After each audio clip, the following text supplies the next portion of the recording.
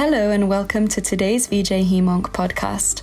We are a global open access video journal bringing you the latest in hematological oncology.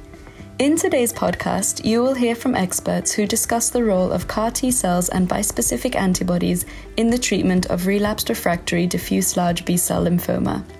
First, Manali Kamdar shares some insights into treatment options available to these patients, commenting on the value of CAR T therapy in the second and third line settings, as well as the benefit of bispecifics and antibody drug conjugates. So relapsed refractory diffuse large B-cell lymphoma has been the unmet need for several years.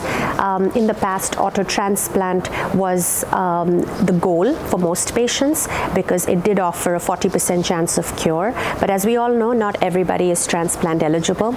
And of the transplant intended patients, only about half of those achieve chemosensitivity to be taken to an auto transplant.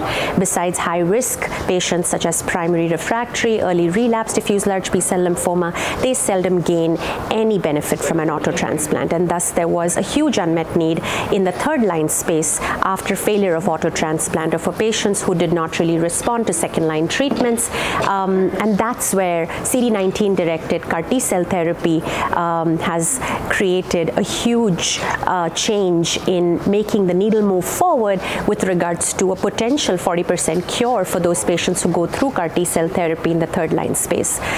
So in my opinion, I think CAR T cell therapy is probably the biggest advance of the decade for patients with relapsed refractory diffuse large B-cell lymphoma.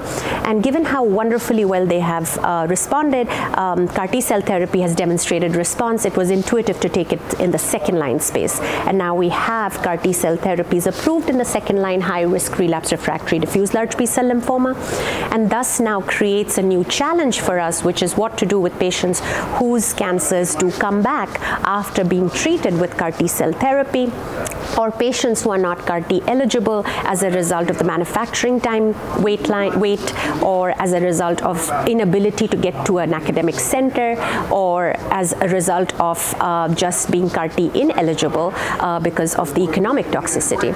And I think for those patients, we have hope now in the form of several other agents, and I think top of the line here would be CD20 directed bispecific T cell engagers. Epcoritamab gained FDA approval just a few weeks ago for patients in the third line diffuse large B-cell lymphoma setting, and in this with this agent the responses are robust, the responses are durable, so long-term follow-up is of course very welcome.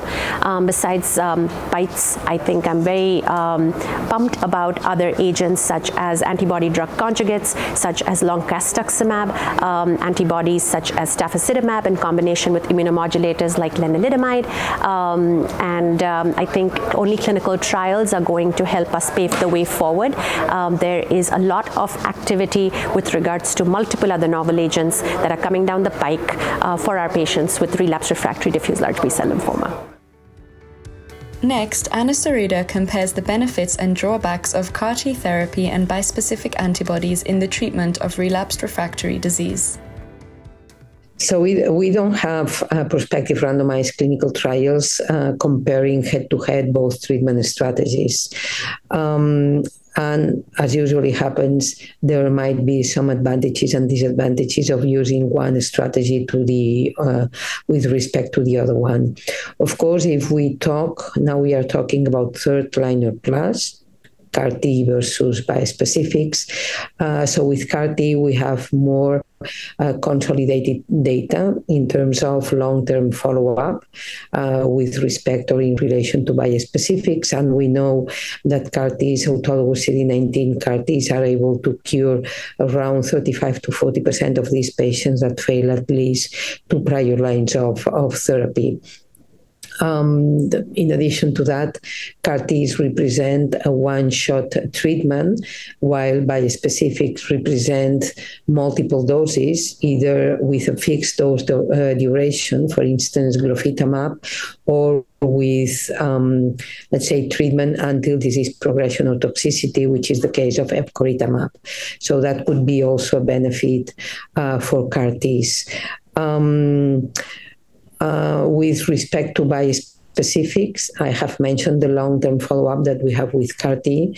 The long-term follow-up is not so long with bispecifics. So the data in terms of duration of response and progression-free survival is not so consolidated. So this might be, let's say, a factor basically favoring CAR-T more than bispecifics.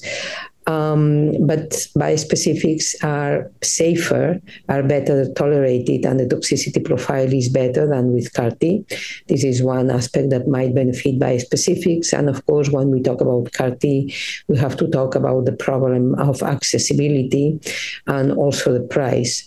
We don't know how accessible are going to be bispecifics when they come into the market. We don't know the price of bispecific, but most probably bispecifics will have a better accessibility into the market when they come or when they are approved by the agencies and reimbursed by the different countries. And probably this is going to be a benefit of bispecifics in front of CAR-Ts.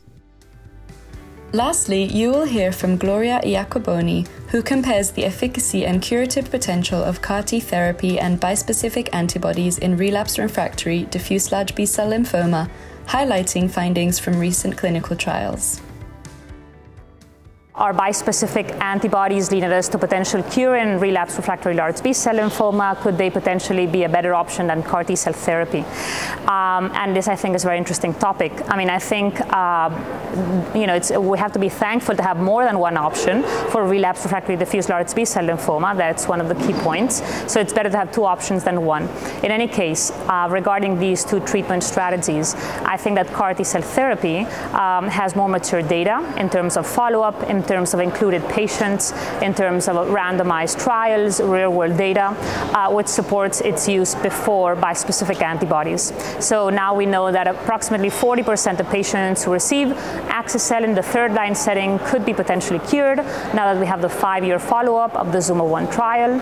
And we've seen very recently at ASCO that the ZUMA-7 trial randomizing refractory or early relapse diffuse large B-cell lymphoma patients to axi-cel or standard of care with immunochemotherapy and autologous stem cell transplant, there was a survival advantage for those patients who received axi-cel over those who received standard of care, even taking into account that more than 50% of patients in the standard of care arm eventually received CAR-T cell therapy when they progressed to their chemotherapy branch.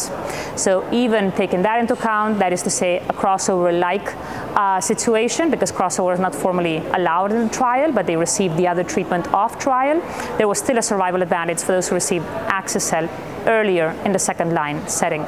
So we have to confirm with this randomized trial, with the ZUMA-1 data, with a long mature follow-up, with a high number of patients treated in the real-world setting outside of the clinical trial setting. CAR-T cell therapy has curative potential. Bispecific antibodies are not there yet. They have not proven this. Longest follow-up is approximately 1 to 2 years, and many trials have indefinite treatment. The glofitamab trial did have a limit of approximately 12 cycles, 8 months, but the epcoritamab and other bispecific antibody trials had prolonged treatment. So I think we still have to see if patients go off bispecific antibody treatment. Is the complete remission maintained over time? We don't have the answer to that yet, so I think we still have to prioritize CAR-T cell therapy over bispecific antibodies, and we will definitely have to go back to this question, review this question in a few years when we have more data with patients treated bispecific antibodies outside the clinical trial setting and with longer follow-up of the treatment discontinuation.